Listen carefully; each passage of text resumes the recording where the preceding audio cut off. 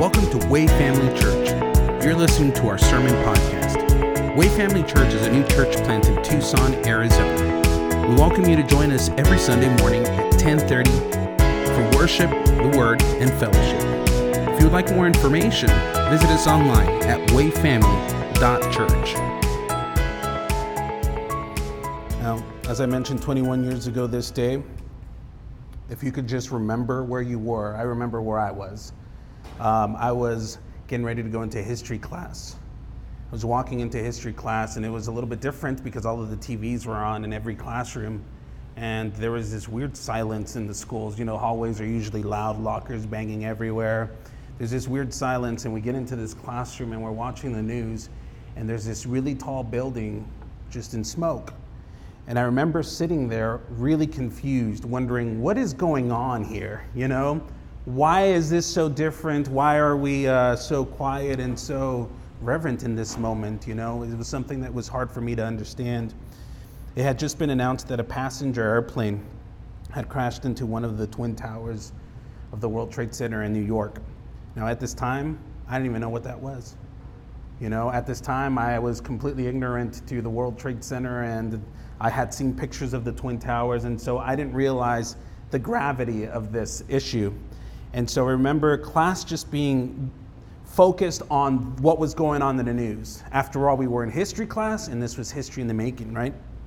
And I remember being somewhat just confused and trying to figure out, okay, what's going to happen next, because the bell rang and nobody moved. It was just eerie. It was different, if you remember where you were that day. And then soon after, a second plane hit another tower, the other tower. That's when it got really weird. Right? Excuse me. And it was then that we learned that the country that we so love, America, was under attack. And when we heard that, I remember in my school, some people kind of turned into a frenzy, and they were worried. They were a little concerned about the safety of this nation, and they were wondering, wait a second, are we being attacked from within, right? Is this something that we need to be concerned about? Are we currently in danger? And I remember everyone kind of just looking for someone to embrace that morning, right? There was people just kind of getting together and just holding to one another. And everything that we knew at school that day was everything but normal. Instead, there was friends holding each other, praying. There were people making phone calls, family members calling everybody, just crying. We had learned that there was people who knew or had family in New York that were crying. And it was just this very interesting moment where people were just embracing one another. And if you remember those days, like never before, I witnessed something very special. The United States of America came together. The United States of America really embraced one another. They realized that, hey, we're all in this together. And everyone took it personal to a degree, right? It wasn't America versus Americans like what we see today, right? It was America united. And it was such a beautiful thing, because in that moment, chaos could have just gone crazy, right? People could have just gone crazy and in a frenzy, but instead people came together. And I remember having days of prayer. I remember people getting together at the flagpole and praying and just asking the Lord to be with us as we experience these sequence of events that was just so bizarre. And so everything continued to unfold, and then we realized, okay, it wasn't just the Twin Towers, it was also the Pentagon, there was also another failed attempt. And so what's going on? And so those who typically didn't pray, prayed, right? Those who typically didn't go to a church, they gathered, and churches were full. And there was this really tangible unity in our country, in our cities, in our home, right? Everywhere that we went, you looked at someone and you could see just the dignity of life. And you could honor that person just for having life, right? Remember those days? What's amazing to me is how a tragic event can do that. How a tragic and hard event has the ability to bring people together. And so that to me answers the question as to, why does God allow such things in this world sometimes? Why does God allow us to go through hard times? Why does God allow us to go through trial and tribulation? Maybe it's for our good. And sometimes that's the last thing that we consider. Why are we going through this? Why are we to experience the thing that we are? Maybe it's designed to bring us together. Maybe it's designed to get us to our knees and so that we can remember our Creator. Because sometimes when we have it so good, it's very easy to forget who God is and who we are. And so this I thought was super interesting, that today we're remembering 9/11, right? And then when we continue our study in 1 Peter, by the way, we're in 1 Peter. Welcome if it's your first time here. We run through the Bible. We take a book. We start chapter 1, verse 1, and we go through it. Well, our goal is to look at the Bible as a whole and not just holes out of the Bible, right? And today, we just so happened to be in 1 Peter chapter 3, verse 8. And we're going to be looking at verse 8 all the way through 22. And this one's focused more for righteousness' sake. For righteousness' sake.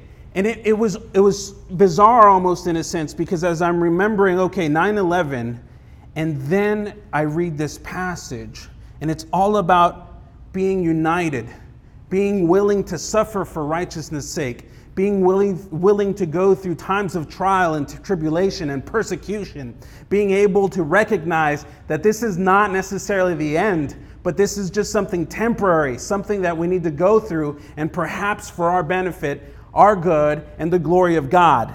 And so I love the way that this is just coming together. It's just so perfect for the day and the season that we're in right now. And so Peter speaks to this in this next portion, coming together in times of trial, coming together in times of tribulation. And so let's just recap really quickly what we've seen so far, and we'll catch you up to speed. In chapter 1 and in the first two chapters, Peter writes this letter to the exiled Christians who were under threat by the Roman government. The Roman Empire is beginning to persecute Christians like never before. And so Peter's writing to them to exhort them, to encourage them, to give them almost a pep talk, because these are hard times. Christians don't understand why they're going through some of what they're going through, and they're not necessarily responding the way that you would think is godly. And so Peter writes to them, he exhorts them, he tells them, hey, we ought to just be together, not be bogged down by the problems that we have today, but to look forward to the living hope that is in Jesus Christ. And then we're reminded that sufferings of this world are only a little while compared to eternal glory. And then I've tried to share with you. So if you don't have an image, in your mind, the ability to perceive how long eternity is a very long time.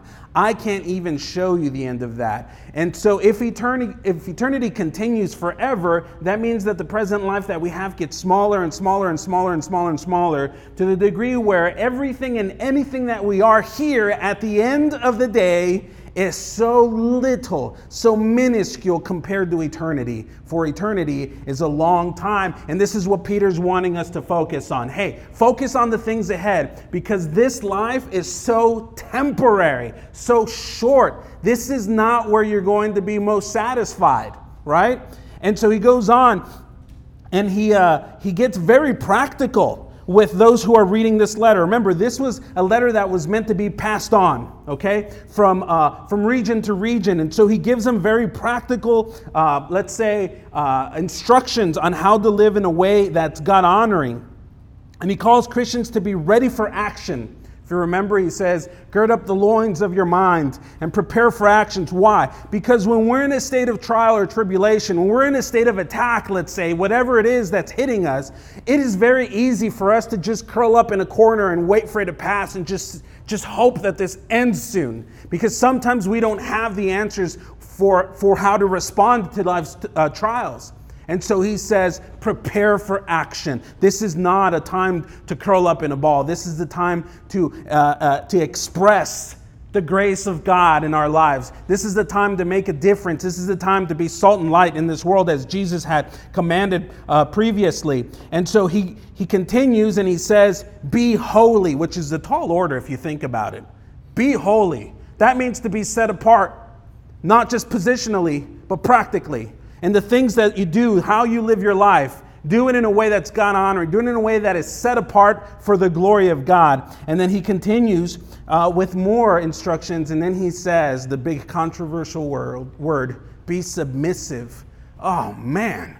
We don't like to hear that. But he says, be submissive to governing authorities. Be submissive to your masters, which is equivalent to our employers, okay? For those who we work for. Be submissive to that, meaning that you're humbling yourself. You're acknowledging them as someone who is higher ranked, all right? And that doesn't necessarily mean that you're inferior. That's just what we ought to do because Christ was an example for us in that regard. He served and was not served, right? He was willing to give himself up for the benefit of others and not necessarily to sit on a throne and have people wave fans at him. So be submissive to governing authorities, he says. And then he gets a little bit more personal. He says, wives, submit to your own husbands. Husbands, honor your wives. Right? Because Christ also did this. He gave himself up for the church. And so we talked last week, hey, if we're taking this passage here, this book as a whole, Peter's talking about how important it is to be submissive to one another just as Christians, just as God-fearing men and women, right? We ought to consider others more significant than ourselves. And so if you're a wife and you're told to be submissive to your husband, well, we're already told to be submissive to one another anyway. So it's not like a personal attack to a wife. And then it goes on in verse 7 and says, therefore, husbands also. So this doesn't mean that husbands don't have to love our wives and also be compliant to their wishes and their needs, right? We have to honor them. We have to understand them. And so see, Peter's being very practical to a degree where if you really consider what he's saying, this isn't a piece of cake. This is a hard thing to do because we live in the flesh, right? And everything within us wants to do whatever we can get for ourselves. We want to get revenge when revenge is it just stews up in our hearts sometimes, right? We want to get back at people. We don't want to be submissive. We want to stick it to the man, especially in the culture that we live in. It's so easy to have that type of attitude. And then Peter continues in that stream of thought, talking about how we can relate to each other as members of one body. We are the body of Christ. All of us have different giftings for different reasons, but ultimately for the glory of God. So with that said, let's continue to read. Let's go to 1 Peter chapter 3, 8 through 22. And it says this, finally, all of you have unity of mind, sympathy, brotherly love, a tender heart, and a humble mind. Do not repay evil for evil or reviling for reviling, but on the contrary, bless. For this you were called, that you may obtain a blessing. For whoever desires to love and see good days, let him keep his tongue from evil and his lips from speaking deceit. Let him turn away from evil and do good. Let him seek peace and pursue it. For the eyes of the Lord are on the righteous, and his ears are opened to their prayer. But the face of the Lord is against those who do evil. Now, who is there to harm you if you are zealous for what is good? But even if you should suffer for righteousness' sake, you will be blessed. Have no fear of them, nor be troubled, but in your hearts honor Christ the Lord as holy, always being prepared to make a defense to anyone who asks you for a reason for the hope that is in you. Yet do it with gentleness and respect, having a good conscience, so that when you are slandered, those who revile your good behavior in Christ may be put to shame. For it is better to suffer for doing good, if that should be God's will, than for doing evil. For Christ also suffered once for sins, the righteous for the unrighteous, that he might bring us to God, being put to death in the flesh, but made alive in the spirit, in which he went and proclaimed to the spirits in prison, because they formerly did not obey, when God's patience waited in the days of Noah, while the ark was being prepared, in which a few, that is 8 persons, were brought safely through water. Baptism, which corresponds to this, now saves you, not as a removal of dirt from the body, but as an appeal to God for a good conscience through the resurrection of Jesus Christ, who has gone into heaven and is at the right hand of God, with angels, authorities, and powers having been subjected to him. Let's pray. Lord Jesus, we thank you for your word. We thank you, Father, that you love us so much that you have given this to us, Father, to be able to be challenged, grown, corrected, encouraged, built up, Father, to be more like you. So help us understand this. Help us retain this, Lord Jesus, that we may live it out for your glory. In your mighty name we pray. Amen. All right, so I'm going to break this into 3 different sections today. I hope that you remember them this way. The first section focuses on doing good. So do good. The second part is going to focus on honoring Christ, which is in accord, like we're doing good as an honor for Christ, right? As a way to honor Christ. And then finally, we have Christ is our example. So this is interesting. You've heard that the best way to lead is by example, right? It's beautiful that as Christians we have Christ who was willing to just do it all, right? And so we have no excuse for the things that we're called to do because Christ, our example, did it well and did it in a way that was doable for us as well. And so let's go to that first section, doing good. That's verse 8 through 12. In verses 8 through 12, Peter calls his reader to inherit a blessing through unity, love, and upright conduct, and to repay evil with good. Blast, right? How can I repay evil with good? That's not fair, you might think. And you know, this is interesting because, again, these people are currently going through tribulation. They're currently going through persecution. So if you can just imagine this attitude like we experienced at 9/11, people were coming together, embracing one another. Hey, be united here. It's very important. He says, have unity of mind.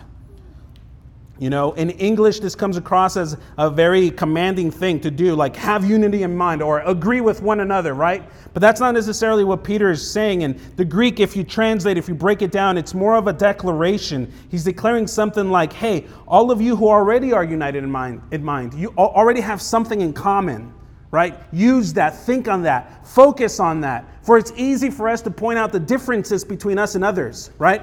We can say, hey, you don't agree with me in this particular place or case, right? Hey, you're different with me in this regard, and so therefore we shouldn't fellowship. But what Peter's saying is, hey, focus on the things that have brought us together, and ultimately that's the blood of Jesus Christ, right? And the fact that we're together, we're walking through these times together. You know, we're not alone. God has given us one another. And so have that unity in mind, right? In other words, don't be argumentative. Look for ways to connect with one another, not to debate one another, although debate sometimes is fun, right, if you're a debater. But ultimately, it should be for the purpose of being united, of coming together. And so he says, finally, all of you, finally in regards to being subject to other people, right, as exemplified through Christ, all of you, no one is excluded. Have unity of mind, have sympathy. What is it to have sympathy? That's to have common feeling with another person. It means that you are susceptible of being affected by the feelings of another person, right? That means that if you're feeling down, I'm going to feel that too. If you're feeling like, man, you're going through a hard time, I feel you, I'm with you. So I'm going to respond in a way that's caring, compassionate, right? So be sympathetic. Have brotherly love. That is to have affection for another person as you would a family member. It's that simple. Or a brother or sister, you know, just someone that you care for. Care for one another as you do family. Have a tender heart. I would say that a better translation for this section would be compassion. Be compassionate is what he's saying. That means really consider the other person. Don't just feel them, but then show it. Maybe you can do something for that person. Maybe you can definitely put yourself there. You know, one of the hardest things for me to do is to be compassionate in a way that's showable when someone's really hurting. Because I tend to be someone who likes to dwell in the clouds, very optimistic. I like to feel good. I don't like it down here, you know what I mean? But sometimes just being able to sit next to someone who's hurting goes a long way. You know, you don't even have to say anything. You just have to be there. Be compassionate. Put yourself aside and look into the interests of others. You know, let's be united in this way because life, if you didn't know this, life is hard. Life throws a lot of curveballs at us. Life throws a lot of things that just are gut-wrenching, right? And it really causes us to want to quit. But have a tender heart, be compassionate. And then he says, and a humble mind. That is to be lowly, as in opposed to lofty greatness, to be modest, to be meek, to be submissive. It's a deep sense of unworthiness in the sight of God. Think about that. That means that you're acknowledging the greatness of God and going in accordance to what all he has said. Be humble, meaning be submissive to those who are authorities over you. Be caring to one another. Don't consider yourself higher or more supreme than you ought to, because you're not. At the end of the day, you're a creation, right? Can the vase say to the potter, hey, make me a certain way, make me bigger so that I'm bigger than you? No, right? We are God's creation, so let's remember the holiness of God and be humble, have a humble mind. And then he goes on and he's saying, do not repay. He says specifically, do not repay evil for evil. Now, if you're really thinking about this, Peter's probably acknowledging something that they're already experiencing. He didn't just say this out of the blue. The readers here are probably experiencing evil against them. They're probably experiencing being reviled by others, okay? He says, do not repay evil for evil, because that's the opposite of being holy. He just got done talking to us about being holy and submissive. So if we are treated with evilness, to repay it, then we have by default not been holy. Does that make sense? We have not been submissive in a way that's God-honoring. We have been just like the evildoers, which is so un-Christian-like. For Jesus himself did not repay evil with evil. He did not revile when he was reviled. Amen? And he says, be holy. Just underline that, chapter 2:15. Be holy. That's what we're called to do, to be set apart, to be different. And not just don't pay them back for what you think they deserve, right? But on the contrary, he says, bless them. Okay, well, now you're getting real complicated here. Now you're asking too much. It's one thing to not revile against someone who reviles us or to do evil in return. It's one thing. But now you want me to go out of my way and bless them? Why? Why would you make me want to do? Why would I do that? If that person has hatred for me, it's very easy to hate someone back. You know what I mean? It's very easy to reciprocate feelings. It's very easy to be friendly to those who are friendly to you. But those who give you that weird stare, trust me, you roll your eyes right back at them. It's very easy to do that. But he says, don't revile them. Don't return evil. Bless them. For this is what you were called to do. This is what we were created. This is what it's like to have the image of Christ, to be little Christ, to be Christian. Bless them, for this is what we're called to do, that we may obtain a blessing. So Jesus was speaking about how we ought to love our enemies. Remember, Jesus really hyper-focused on loving our enemies, on doing what's good, doing what's God-honoring above all things. Like, for example, Luke chapter 6:28, Jesus says this, bless those who curse you, pray for those who abuse you. That's really hard to do. You think about that. And yet Jesus is saying this. Why? Because this is exactly what he's doing. Think about how we treat Jesus sometimes. Think about how little we make of him, how we really impose our will on him sometimes, and we want him to do what we want him to do, and we make so little of him. And he says, bless them. Remember when he was on the cross, one of the 7 sayings, Father, forgive them, for they do not know what they're doing. Remember that? And then Paul says as well in Romans 12:14, he mentions this as a mark of a true Christian. He says, bless those who persecute you. Bless and do not curse them. Wow. That's a tall order, guys, right? But nevertheless, if we're going to be holy, if we're going to be set apart, this is what we ought to do.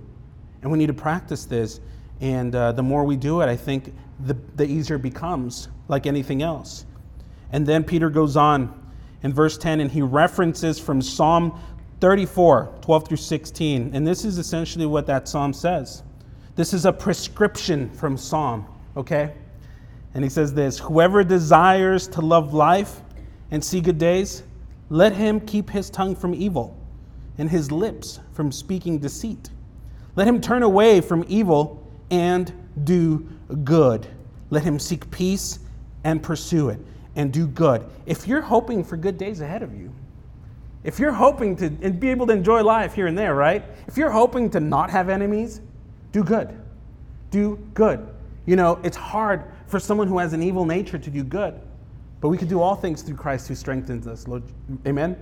And our goodness is just something that happens through us by Jesus, right? It is him who we are displaying, not us. Our goodness is like dirt compared to the goodness of God. But do good, treat others well. Doing what he has called us to do is a good thing.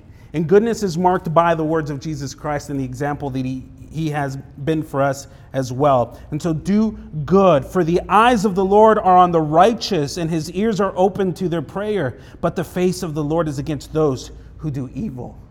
But this is just a recipe that we have here. Do good, so that the Lord is inclined to us, right? It's interesting how he responds to those who represent him well. And I love that. And this is something that we need to just really keep in mind is seek peace, pursue it. The Lord is honored by that. He notices that, regardless of whether or not it causes you to suffer in any way, shape, or form. And then it continues. The second part is to honor Christ, verse 13 through 17. And it says this, now, who is there to harm you or mistreat you if you are zealous for what is good? If you're something or someone who likes to do good, no one's going to really hate you for that.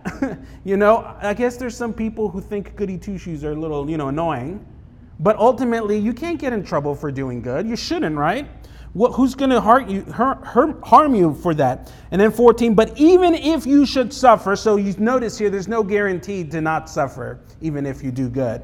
So even if you should suffer for righteousness' sake, underline that, you will be blessed. It says, don't be afraid, have no fear of them, nor be troubled.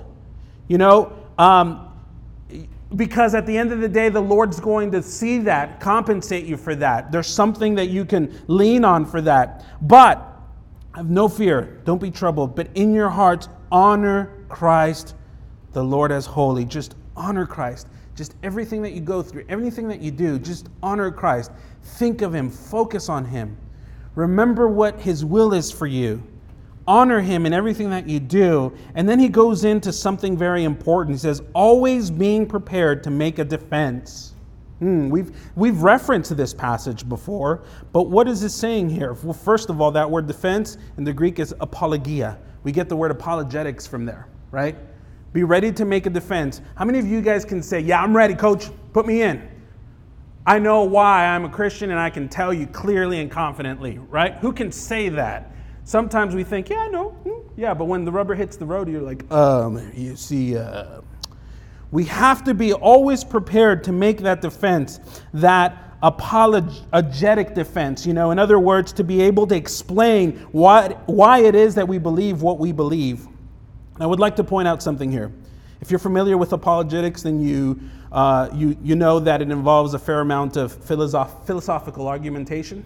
All right, sometimes philosophy helps you make a defense for what you believe. It also involves a fair amount of presenting evidences for the Christian faith and for how it's rational and logical. It's not just a blind faith. It's not just something, hey, this is what this book says, so just believe it and go with it. There's a lot to it. There's a lot of historical confirmations, archaeological confirmations. There's a lot of evidence for what this is saying. And so, it requires philosophy, it requires logic, it requires things like that to really make a good defense. It can require all of that, and all of that is good. However, in the context here, Peter's saying that when people see your willingness to suffer or be treated unfairly, and when they see that you're still treating them with respect and you're doing good, and when they ask you why you do good, that's when you make your defense. So we shouldn't come at people with philosophy, with arguments, right? With historical evidence or archaeological evidence. We shouldn't come to them like, this is why you should believe, right? No. In the context that we have here is when they see why you behave the way that you do, and then when they ask you about it, then tell them. And there's a little caveat for that. Don't just tell them, right? It says, always be prepared to make defense to anyone who asks you for a reason for the hope that in you, yet do it with gentleness and respect. Trust me, I've had people get really heated because they're really confident with their own arguments. Like they know why they believe, and so they shame the other person for not getting it. Like, bro, this is enough evidence. What's wrong with you? Are you an idiot? Are you just not comprehending here? We've seen that. People get a little aggressive because of their approach. But this is what Peter's saying, hey, you give a defense, you explain why you do what you're doing, but do it with gentleness and do it with respect, because this is what honors the Lord. And 16 says, having a good conscience, so that when you are slandered, those who revile your good behavior in Christ may be put to shame. See, God will take care of that. And then we'll continue on the final portion of this, and it's Christ is our example, verse 18 through 22. And so in this section, we see one of the richest and clearest and briefest New Testament summaries of the work of Christ. This is like the gospel in one sentence, and it's beautiful. And if we can remember this, and if we can try to understand this, it's going to do us well, all right? Theologians describe the heart of the gospel as, here's some fancy theological words, penal substitutionary atonement. All right? We're going to break it down, but this is what we see here, and that's ultimately what the gospel is. And so what does that mean? Penal substitutionary atonement. Jesus paid the penalty for our sins. That's the penal part. All right? And as a substitute in our place, that's the substitutionary. There's a penalty. Jesus is our substitute. To undo the effects of sins, and we're restored to God. That's atonement. All right? That's the gospel. Think about it. It's penalty. Jesus paid it. We're restored to glory.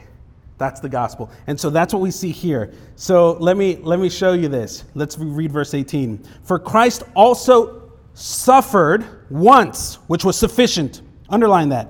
He suffered once for sins. That's the penal, the punishment right there. The righteous for the unrighteous. That's the substitution. Do you see that? And that he might bring us to God. That's the atonement. So we have a very concise explanation of what the gospel is here. Being put to death, this is how it happened, in the flesh. That means that Jesus literally had a body and he was killed, in fact, but made alive in the spirit, in which he went and proclaimed to the spirit in its prison, because they formerly did not obey when God's patience waited in the days of Noah. Now this is a very confusing passage, and I'm going to be honest with you.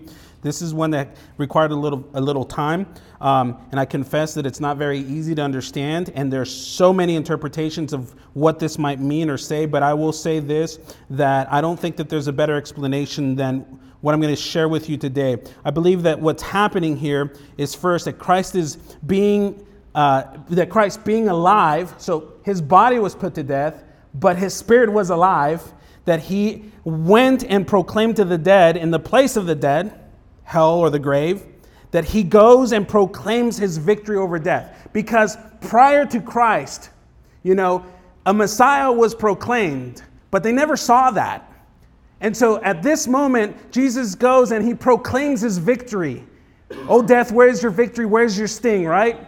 And so that everyone would know that Jesus is Lord, all right? And he goes and he does this because, and this is the explanation that it has. This is why it makes sense to me, because it says in 20, they formerly did not obey when God's patience waited in the days of Noah, while the ark was being prepared, in which a few, that is only 8 persons, that means that in the days of Noah, while they mocked him for building this big boat, God was trying to reach them right through Noah and his sons. I'm sure that they all testified to what was going to happen. The judgment is coming, But it says that only 8 of them actually heard it. Only 8 of them actually listened. What does that say? It means we're not listening. We're not taking this seriously, maybe, right? And then he goes on in verse 21. Baptism, which corresponds to this, now saves you. Is Peter saying that baptism saves us? Kind of sounds like that, right? No, he's not. Let's read the rest. Now saves you not as a removal of dirt from the body, but as an appeal to God for a good conscience. So Noah and his family were not saved by the means of water, were they? In fact, water was what cleansed the earth of its sin. They were saved through the ark. That was the God's agent of saving the family. So the ark was the means of preserving not just Noah's life and his family, but all life, really. Think about it. And so it's like baptism in that when we are baptized, we make a public declaration of an inward conviction or change, right? Though it's symbolic to the water washing. It's a washing, as Christ has washed our sin away and we are made new, we are reborn, we are born again to this new life. And this is the imagery that Peter is using. It says, through the resurrection of Jesus Christ, who has gone into heaven and is, check this out, we see the glory of God now. Everything that Jesus did, wait, who are we serving? Who is it that we're submitting to? Who is it that we're honoring? He has gone to heaven and is at the right hand of God. And now with angels, authorities, and powers having been subjected to him. All in all, everything that we see, everything that even we submit to authorities and masters, etc., everything at the end of the day is subjected to him. And there's nothing greater, no one more mighty, more powerful, more worthy of honor and praise. This is Jesus who was in the beginning. And through him, everything that has been made has been made. Amen? And so, for righteousness' sake, let's unite. Let's get together. When things get tough, bring it in, right? Takeaway number 1. The good life is the hard life of trusting Christ. Do good. Guys, this is hard to do good. It's like when you eat good. You know what I mean? It's hard to eat good. It's all nasty. The stuff that hurts you, the tasty stuff, that really is the stuff that destroys your body, right? But do good. It's hard. The good life is the hard life of trusting Christ. The Gospels have promised an unfathomable inheritance. Just cling to that. Remember that. We have to endure the hard things here. We're not promised to have it easy. We're not promised blessing after blessing after blessing. We are promised a blessing, but we're not promised to not have any kind of trial or suffering, any kind of conflict here. And so as Paul says in Romans 8:18, for I consider that my sufferings of this present time are not worth comparing with the glory that is to be revealed to us. And I love this. I saw this illustration. I'm going to share it with you. So as we await on the eternal glory, that if we think about what's ahead of us, the hardships of this life, though genuinely painful, ultimately have the significance of a scratch on the penny of a millionaire. That's the comparison. Millionaire, penny, scratch, didn't even notice it. Compared, to what's ahead of us in eternity and glory. Takeaway number 2. Our calling is to honor Christ, the Lord, as holy. That's our calling. That's what we ought to do ultimately. This should be our primary commitment. Everything else, secondary. Our primary commitment to honor God. So that means when defending our faith, honor Christ. All right? When we're evangelizing, talking to other people, honor Christ. With gentleness and respect, because that's honoring to Christ. Heed to his word, honor Christ in that way. Know his word, live it. If he's willing to suffer, think about it. We ought to be willing to suffer as well. That's honoring to Christ. And then finally, takeaway 3. We are restored to God by the gospel of grace. It's all grace. It's not the result of works. You literally can't do anything to be in better standing with Jesus Christ. There's nothing you can do. Grace is 100% in this situation. We can demonstrate the fruit of that. We can love others by doing good, but that's not what saves us, right? It is all grace. Let's read this together. Ephesians 2:8-9, all together. For by grace you have been saved through faith, and this is not your own doing. It is the gift of God, not a result of works, so that no one may boast. Thank you, Jesus, for that. Amen. Let's pray. Lord, thank you for your word. Thank you for your grace. Thank you for these practical instructions, Lord, because sometimes we wonder, Lord, what is your will for us? How should I behave? What should I do in this case? Lord, it's right here, and thank you for that. And we just ask, Father, that you would help us actually live this out in a way that is honoring to you for righteousness' sake. For what good is it if we're beat for something evil that we've done? We've deserved that. Lord, just help us be more like you in that you were willing to suffer even though you were totally blameless and innocent.